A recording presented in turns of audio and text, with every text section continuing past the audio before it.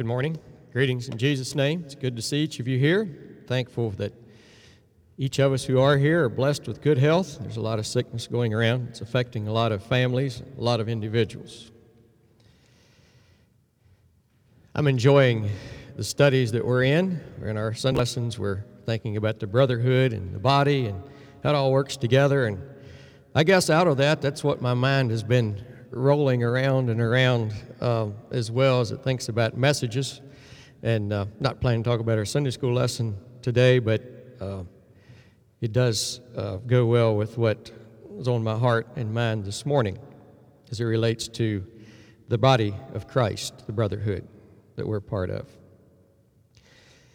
In John 17, Jesus used interesting terminology multiple times in his discourse in the 17th chapter. And actually, I'm going to turn there. You may if you would like to. I'm not going to read it, just pick up a few verses. His relationship to the society and the culture in which he walked, and the disciples, and to us today. And we'll pick up verse 6 of John 17. Jesus said this, I have manifested thy name unto the men which thou gavest me out of the world. Do you ever think about that? Jesus said, Heavenly Father, I'm going to manifest you to this group of 12 men that you gave me out of the world. Where did they come from? Jesus said they came out of the world, and God gave them to him. Thine they were, and thou gavest them to me, and they have kept thy word. Now let's drop down to verse 11. Jesus talking about himself. And now I am no more in the world, but these are in the world. He's talking about their location here. And I come to thee, Holy Father, keep through thine own name those whom thou hast given me, that they may be one as we are. Verse 12, and now I am no more in the world, but these are in the world. He's continuing to talk about where they're located. And he's imploring the Father to keep them. We go to verse 16. They are not of the world, even as I am not of the world. We see two statements there that Jesus makes back and forth in those verses. In the world, of the world. In the world, of the world. He said they're in the world. Jesus said, I'm no more in the world. I'm about to come back to you. But they are still here. They're in the world. And then he changes and says, they are not of the world, even as I'm not of the world. What is he talking about? Verse 18. Thou hast sent me unto the world, even as I have sent them into the world. So he's saying, I'm coming back to you, Father, but I'm leaving them here geographically, and I'm sending them into what Jesus calls the world. Verse 23 yet. I and them, and thou and me, that they may be made perfect in one, that the world may know that thou hast sent me, and thou hast loved them as thou hast loved me. So Jesus said, geographically we're in the world, we're not of the world, but we're here so the world will know that Jesus Christ was sent into the world as a Savior for humanity and for mankind. So to summarize quickly, Jesus is saying, Father, here are 12 men, and there are others who will hear their testimony and will also come to believe, and they're in the world, but keep them from the evil that is in the world. So he's talking about being in, but not of. What does that mean? I'd like for us to wrestle with that this morning. What does that mean? All right, another question. What is the golden rule? Can anyone tell me what the golden rule is?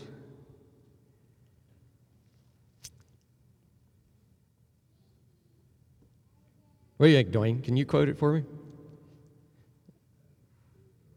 As you would have them do unto you, all right? Where do we find that in Scripture? Is that scriptural, or did somebody just make that up? What do you think? Is it in Scripture? You want to give me a reference? Let's try Matthew 7, verse 12. Yeah, it is in Scripture, actually. Now, I've heard people say that cleanliness is next to godliness. The Bible says so. I haven't found that one yet, but this one is in the Scripture. Matthew, the 7th chapter, and verse 12. Therefore all things whatsoever ye would that men should do unto you, do ye even so unto them, for this is the law and the prophets. So yeah, that is Scripture. the golden rule. But did you ever notice what verses follow that? He's talking about do unto others as you'd have them do unto you, because this is the law and the prophets. Now verse 13. Enter ye in at the strait gate, for wide is the gate, and broad is the way that leadeth to destruction, and many be there which go in thereat. Because strait is the gate, and narrow is the way which leadeth unto life, and few there be that find it. So Jesus follows, he's teaching here, we're winding down on the Sermon on the Mount, and he's teaching here, he gives the golden rule, and then he talks about how we're to walk in this world, in the world but not of the world, how we are to live, how we are to walk in this life. And he says this, enter ye in at the strait gate. What does the word strait mean? I don't know how it is for the rest of you farmers. You know how hard it is to keep a gate straight? It seems like between cattle and skid loaders, it's hard to keep a straight gate. This isn't talking about a straight gate. A lot of our gates have a U in them. He's talking about a narrow gate. For wide is the gate, so straight here is the opposite of wide. It's narrow. And broad is the way. We know what Broadway is. I've often wondered, how did the town of Broadway get its name? Maybe some of you residents can tell me that after church. But he's narrow the way, broad is the way that leadeth to destruction, and many there be which go in thereat. Okay. So, most of us have probably seen the painting or the drawing that people have done, and they make it look kind of like this. Here's this really broad road that is the way of destruction. It's going down. And way over here is the narrow path. You ever seen that painting? It's this narrow path, and there's just a few people on it. There's all kinds of people on this one. There's just a few people on this one, and it kind of goes past still waters and pine trees and streams, and it looks pleasant, and you see all the debauchery of the world around this one. You ever seen paintings like that? Is that right? Is that accurate? Is that really how it works out in life? Well, let's consider this. Let's consider these words. Straight means narrow, and narrow doesn't necessarily mean narrow. It means something different. The word that's translated narrow here is also translated in the Scripture as how they pressed grapes, like a wine press. So how does that fit? It is talking about being hard-pressed. You notice that Paul writes in Corinthians. You can turn to Corinthians if you want to. We're going to spend the rest of the morning there. Paul writes in Corinthians about experiences that go well with this definition. 1 Corinthians 1:8 says this. 2 Corinthians, that's what's wrong. 1 Corinthians. 1 Corinthians 1:8 says this.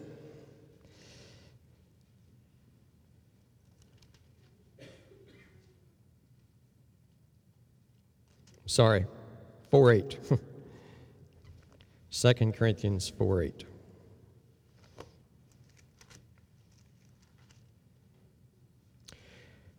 For we are troubled on every side, yet not in despair. We are perplexed, but not distressed. We are perplexed, but not in despair. Persecuted, but not forsaken. Cast down, but not destroyed. And he also talks another place about being hard-pressed on every side. So Paul is saying, this is my experience in life. I'm pressed down, I'm facing pressure, I'm hard-pressed on every side. And this word narrow also means trouble and affliction. So what's wrong with this as we think about that? So if the narrow road talks about a place of pressure, it's a place of being pressed, and it's a place where that you would get the idea that it takes effort to stay there. Well, I think we need to move this road off of here And it's actually right here. I believe it's in the middle of the broad road. It's only going the opposite direction. And I would ask you this question if you're contemplating that. Is that true or not? Jude says we must earnestly contend for the faith. So what happens if you let your guard down your Christian life and you quit seeking to follow Christ? Do you just stop? Do you just pull off the side of this nice little path over here and sit by the springs of water under a pine tree? Or do you feel the pressure start pulling you down? We feel the pressure start pulling us down. We're out here in the middle. Now, I would take it a bit further. If this was true, I think Jesus and his disciples would have had an easier time of it. They'd have went out to the mountainside somewhere in Capernaum, and they would have started a colony, and it would have been fairly easy. Jesus, day after day after day, went out in the middle of the broad road, and he ministered to people's needs. He spoke to people. He put himself out there. And he was right there amongst the people, showing them another way, showing them the way to God, inviting them away from the path of destruction to a relationship with God through him, through Jesus Christ, that led upward. Okay, Apostle Paul. Had Apostle Paul went out here and let's say he just stayed down in Damascus and not went back to Jerusalem and not got involved in ministry the way he did. He had a fairly easy life. He might not have had to wrote to us about he was hard-pressed and all the things that took place in his life. But you look at the life of Paul and the rest of the apostles, they were out here day after day after day. And they were out here amongst the masses, and they were pointing people upward to a relationship with God through Jesus Christ. So I don't know if you agree with that or not. That's where I've came out. I believe the narrow path is in the middle of the broad road. It's simply going the opposite direction. And that's why we are called to be engaged in the world in which we're at. Sorry about my artistic abilities. Anyway, so why is there hardship in life? Because we go upstream. We're going against the tide. We're the upside-down kingdom.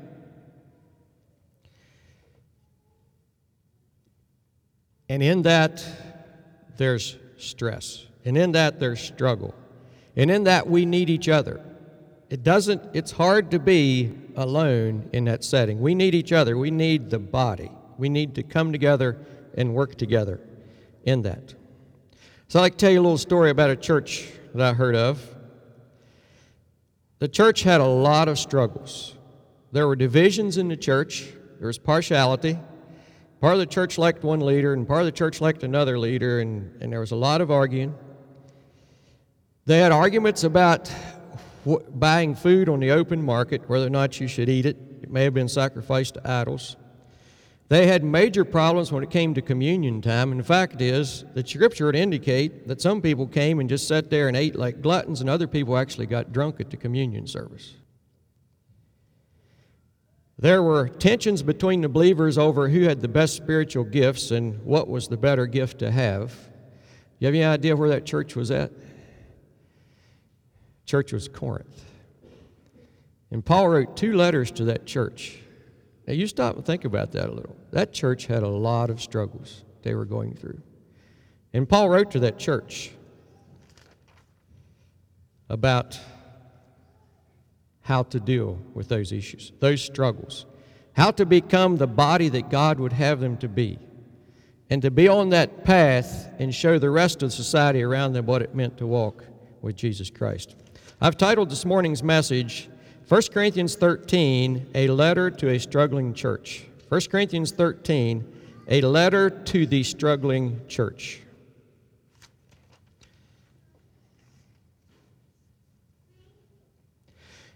Do we have those kind of tensions today? And we'll be real honest this morning. Do we have tensions in the bodies today? We looked at what went on with them. We think that's terrible, and it was. But I'll remind you, God didn't give up on them. He sent them a letter, and he said, there's a way to come together. There's a way for you to be the body that I want you to be. And I've been thinking about this, and I invite your response back later on this as well. I wonder if there's been a time, I'm looking at Christianity as a whole, Protestant Christianity, Christianity as a whole in the United States. I wonder if there's ever been a time when there's more divisions in Christian churches today since the Civil War. One of the reasons that we Mennonites in Virginia took on the English language even prior to the Civil War and during the Civil War, that's why the Dutch died out here, is because the community people were attending the Mennonite churches. To some degree, because of disagreement amongst the Presbyterians and the Methodists over the issue of slavery. They disagreed, they split over that. Some of the people who may have been part of local Presbyterian or Methodist churches who decided to retain slaves started, that's how the Coakleys got into the Mennonites, the Coakley name, and Coakley Town Road, etc., etc. There was a little building up here, a little schoolhouse.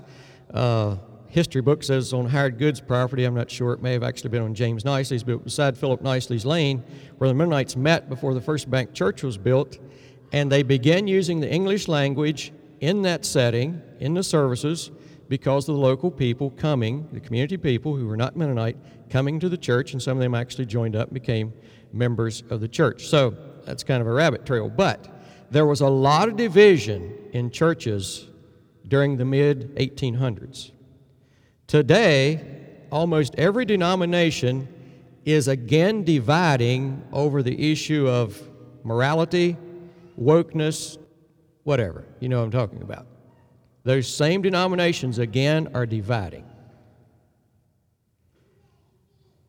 But it's not just there. We all have struggles. We all struggle. And the reality of it is, I said in a Sunday school class last Sunday, when preachers get together, they talk about church life. When farmers get together, they talk about farming and et cetera, et cetera. And I've enjoyed interacting with other people from other denominations I meet up with and talk about church life and see where it's going there. And I think in the past several years, every church has had struggles.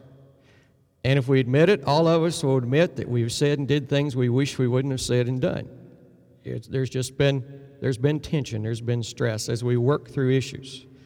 There's extremes. I've heard of one pastor from a neighboring state to the west, it's not Mennonite, said it got bad enough in his parking lot one Sunday he thought a fist fight was going to break out between the church members that seen things differently.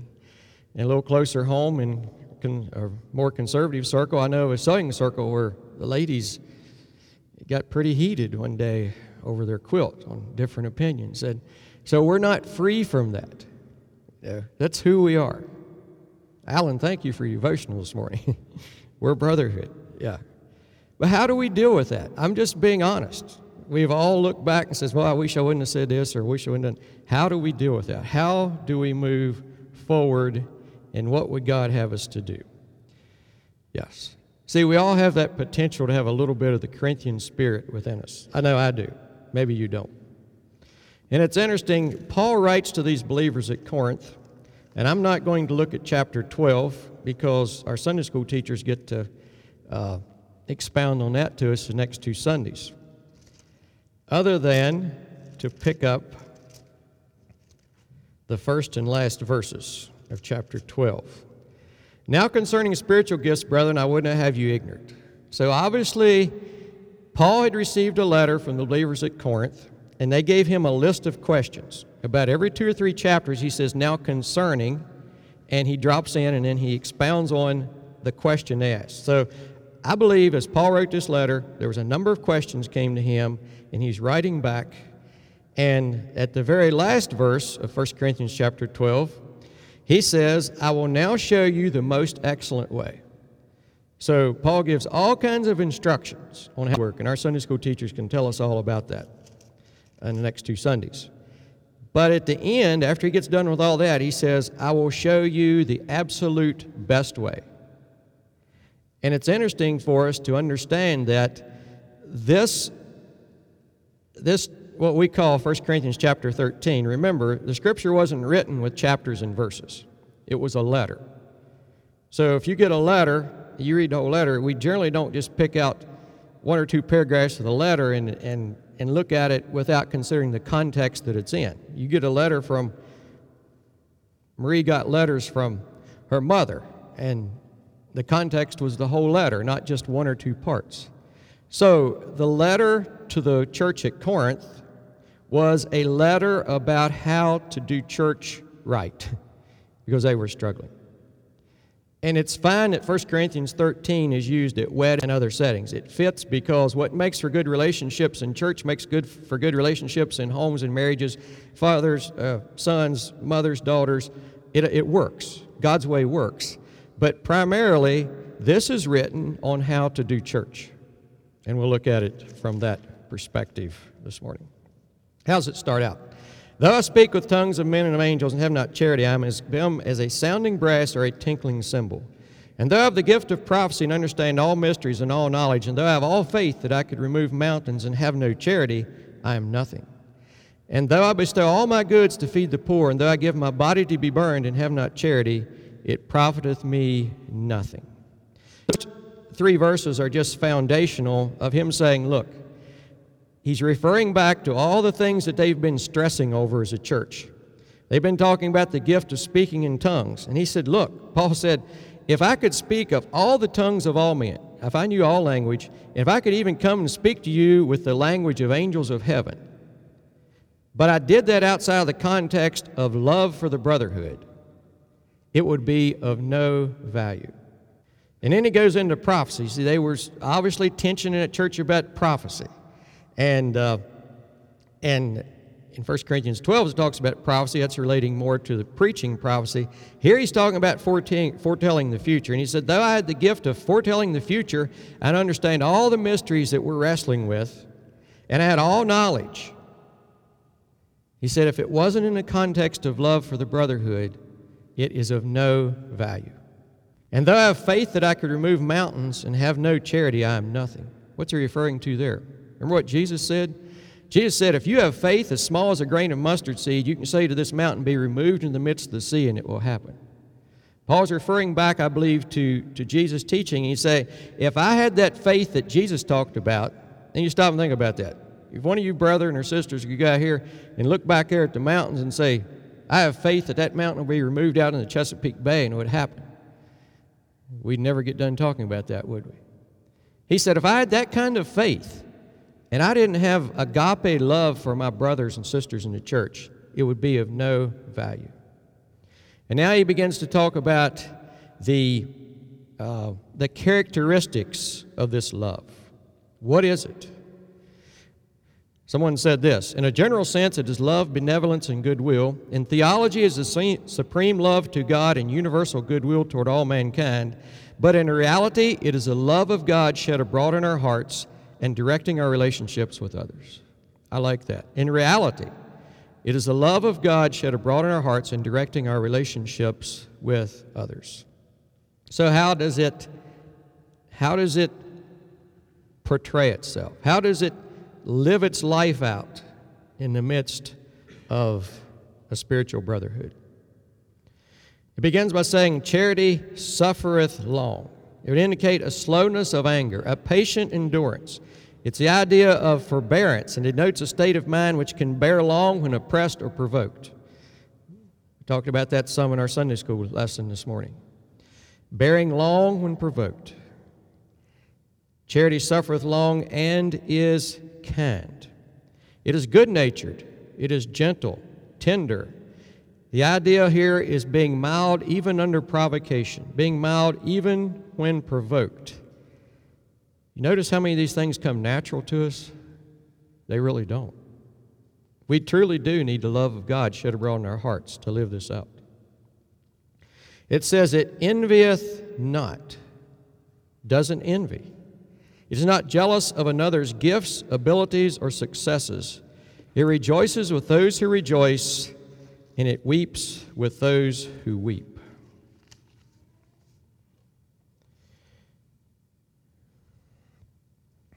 Charity vaunteth not itself. It says charity this agape love, it subdues pride and vainglory. It's all about the brotherhood. It's building each other up. Charity vaunteth not itself, is not puffed up. Now we go to verse 5. This love that builds a brotherhood does not behave itself unseemingly. It does not conduct itself in a way that's improper or disgraceful or a manner that brings reproach. That also puts a heavy yoke on our shoulders if we think about it. Does my life, does my dealing with others, does my business things, you name it, does it ever bring a reproach to the name of Jesus Christ? Does it ever bring a reproach on my brothers and sisters that I worship with? I've thought about that a lot. You know, when I go out in public, or and we interact with the world around us, the world that we're in, but Jesus said we're not of, in but not of, going the opposite direction. Who all am I representing? First of all, I would represent myself, yes. Represent family, represent community, but more seriously, I'm representing you. And the most serious is I'm representing Jesus Christ, right? We all represent something far beyond ourselves as we profess to be followers of Jesus Christ.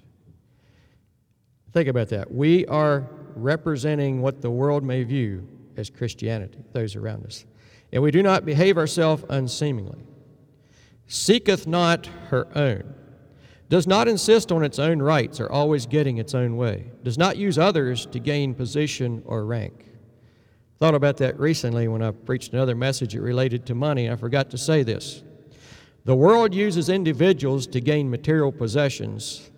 The followers of Jesus Christ use their material possessions to gain followers for Jesus Christ. Everything we have here is going to go away. So let's use it for something eternal of great value. Seeketh not her own, is not easily provoked. This is King James. We move over to another translation. It says, love does not delight in evil, but rejoices in truth. It always protects, always perseveres, etc. It's not easily angered. Oh, both translations have that. The word easily is not in if you're studying in the original language of Greek, you won't find easily there. It just simply says, love is not angered. Okay. Some translations that followed the King James picked that up as well. But the original says, love is not angered. There again, we have to have the love of Christ to live this out. It doesn't come natural. Thinketh no evil.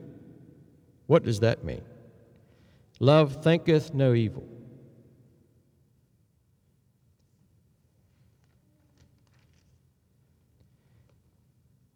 Apostle Paul said, anything that's pure, lovely, good, think on these things. Is that what we think about? Is that what is the main thought process that goes through our mind? Recently there was a survey done. Over 1,000 married couples were interviewed individually, not together. And they asked one question that was the couple was supposed to think it was just a normal question, but it was actually the question they used to separate them into groups to do further research. And they were to rate their marriages on the scale of 1 to 5, 1 being excellent, 5 being not so good, if they were happy and felt loved in their marriage. And the husbands and wives didn't know what the other one was going to say. So they took all the husbands and wives that chose 1 or 2 that they were moderately happy or very happy, and then continued to study them. Why are you so happy? And then they studied the others also in the opposite way. And what they found is this. The happiest married couples always thought the best about each other. They said, even when my spouse hurts me, I know they love me, I know they didn't do it on purpose, and I know they want what's best for me. Well, that was interesting. The ones that didn't have the happy marriages thought the opposite. So how do we translate that into the body of Christ? Do I feel like that everyone really wants what is best for the body? Is that the way I approach things? Here again, we need the love of Christ shed abroad in our heart for that. But that's been a challenge to me to think about that. It says here, love thinketh no evil. Love thinks the best of the other one. So let's test ourselves on that in the coming weeks. What's the basis of my conversations with others? My inner circle of friends. Does it fit into this verse? Thinking no evil. Verse 6, rejoiceth not in iniquity, but rejoiceth in the truth. Charity does not rejoice in injustice or unrighteousness, but always rejoices when the truth prevails. That's the way I believe that to say. It always rejoices when the truth prevails. And what is truth? It's the Word of God. It's the way of God. It's God's way of doing things. Love beareth all things. It means to cover with silence, to endure patiently, and to forbear. You know, we're looking at this, and we may be thinking, but this is hard. There's difficulties. What about sin in the church? Do you always just act like it's not there? Well, no, that's another whole subject.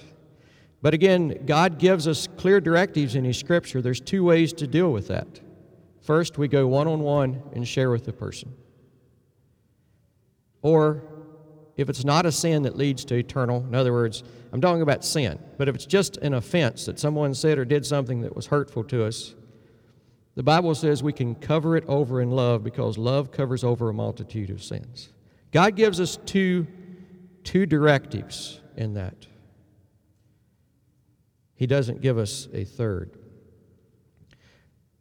Beareth all things, to cover with silence, to endure patiently, to forbear. Believeth all things, looks for the best in others, to have faith in a person's spiritual well-being and to place trust in others, to see the best in others.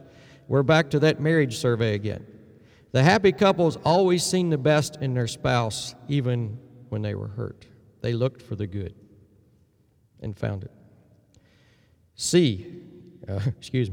7C. Believeth all things, hopeth all things. Note to myself, third part of this verse. Hopeth all things. Hope builds on the trust that we've just considered. Love is always positive and confident in its outlook. It does not despair. Endureth all things. 7D. Endureth all things. Love always perseveres. Love always stays true to the cause without regard for circumstances. We must have complete trust in the sovereignty of God to exhibit this virtue.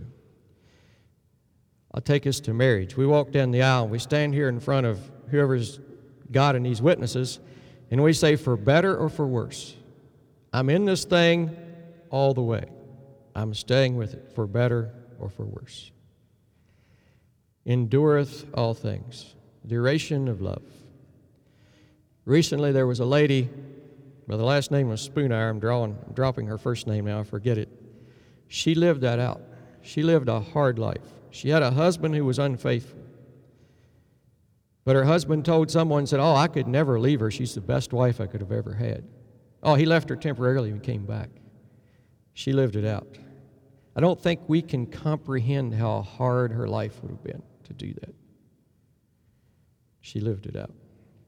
Verses 8 through 13 is the duration of love. Charity never faileth. It doesn't fail. It just keeps on keeping on. It doesn't fade away. It never fails the cause. And then it gives us a comparison to other spiritual gifts that are only temporary. Where there are prophecies, they shall fail. We will not prophesy perfectly. We may attempt to predict the future. It won't always come out that way. Where there's tongues, these people were all excited about. Some of them had the ability to speak in tongues. He said, it's going to cease. You're going to pass away. It's going to be over. And knowledge, some of them were extremely intelligent people there at Corinth. He said, your knowledge is going to pass away. It's going to be gone. For we know in part and we prophesy in part. On this side of glory, it's not complete. We don't understand everything. We don't know everything. Our love isn't perfect. But he said there's a time when that which is perfect is going to come. Now we're in an interim period. He goes on to say, in the present situation, we're limited. We're limited in everything. But there's going to come a time when that limitation is taken away, when we're ushered in to the presence of the Lord. That which is incomplete will vanish away. And now he's using another metaphor to help us understand that we're in a process. We're growing. We're not there yet. He said, when I was a child, I spake like a child. I understood as a child. I thought as a child, but when I became a man, I put childish things away. And I've been thinking on that verse this past week. I'm not exactly sure what all he's saying here. Actually, I'm not exactly sure of all the Scripture. I understand that, but we work at bringing it up. But what I'm saying is, I'm not sure if he's saying, I became a man, or is he saying, in my humanity, I'm still somewhat childish, but it's my goal to put it away and put on maturity. For now we see through a glass darkly. See, back then the windows were not transparent like our glass today, and they could just see an image through. Light could come in, but they couldn't see through very well. Also, their mirrors were polished metal, and they didn't give a good image. He said, we see through a glass darkly. We don't see everything exactly the way it is. And I think that's a truth for us to latch on to as well. We don't see ourselves for who we truly are. We really don't. Others can help us in that. But he said, then face to face, sometime when I come into the presence of Jesus and we see him face to face, then we shall know even as we are known. He's looking forward to that. Coming into the presence of Jesus when all things are complete. And he closes out then with verse 13. He says, now abideth faith, hope, and charity, these three, but the greatest of these is charity. You see, love, this love is the only one that will endure and usher us into eternity, because once we're in the presence of Jesus, we won't need faith. We'll be there. Once we're in his presence, we won't have hope. We won't need hope. We're there. But the whole atmosphere of heaven, I believe, is going to be love, complete and perfect. Love, complete and perfect. So may that be what we strive for in our lives. Can this ideal become reality in our lives? Can it be reality in our lives? Brother Allen said something this morning. I quickly got my pencil out and jotted it down. He said, we choose our brethren. Made an interesting statement. And that has my curiosity up. How many of you here this morning did not grow up in Southeastern Conference? I'd like to see a show of hands. I won't count. Okay, how many of you did? All right, I believe there's a few more who did not than what did. So Alan made a point. A lot of us chose for some reason to turn in here, and hopefully all of you that grew up here did too. But we chose to turn in here and make it our church home. And we love each other. As we apply these principles, I believe God can help us all to grow individually and collectively and make a beautiful congregation that loves each other and reaches out to the world around us. I'll close with this story. Brother Dale Hazy taught at Minister Study Week. He taught us so many things. He told us a story. He was telling us what to do and what not to do at church. And he said, when you come to Costa Rica, don't do this. And he said they had a visitor to our church one Sunday. They're in Costa Rica. A lot of natives, Costa Ricans, have first-generation Christians. We're all first-generation Christians, but you know what I mean. Come to the Lord for the first time, and they're learning what it means to walk with the Lord. They had a visitor one Sunday. Dale was standing off to the side. He could hear the conversation. Some lady walked up to this man in the church and said, are y'all liberal or conservative here? And Dale said, in my mind, I was saying, no, don't ask our native church members that question. We don't have that conversation here. And Dale was worried. What's this native going to say? And he said the native stood there a little bit and was perplexed. He said, well, lady, I don't know. I don't know if we're conservative or liberal. And Dale was wondering, well, what's he going to say next? And next the native said, you know what? I don't know if we're conservative or liberal, but he said, I love this church, and I chose to be here, and we have certain ways we do things, And I don't know if it's liberal or conservative, but I know that I love my brotherhood, and I'm happy to be here. And I think Brother Dale's heart about to leap out of his chest. May that be our attitude to our brotherhood. Let's have a song.